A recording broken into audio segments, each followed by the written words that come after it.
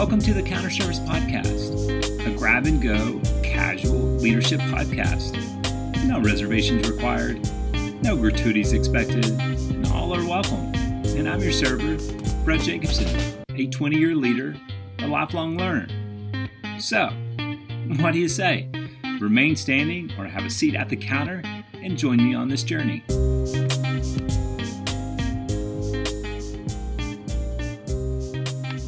Welcome back to the Counter Service Podcast. Recently, I was having a conversation with my friend Kevin Cirilli.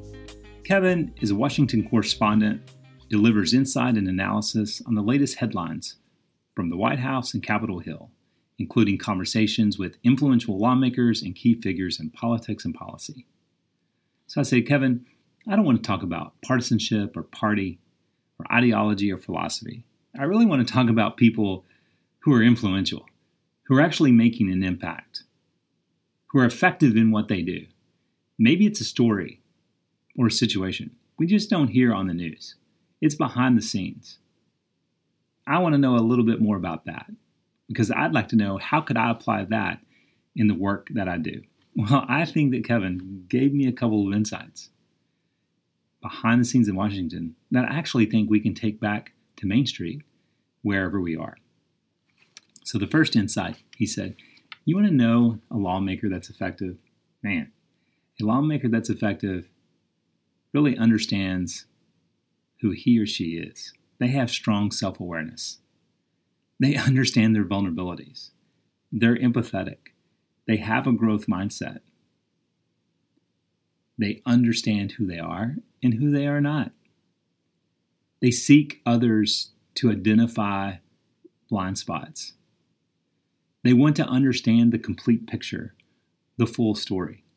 They just have strong self-awareness, and they're able to leverage that into cultivating relationships, into policy, into just other aspects of what they do.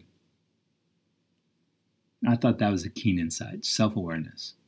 So how could that apply to us in the leadership opportunity that we have? Do we know our vulnerabilities? How empathetic are we?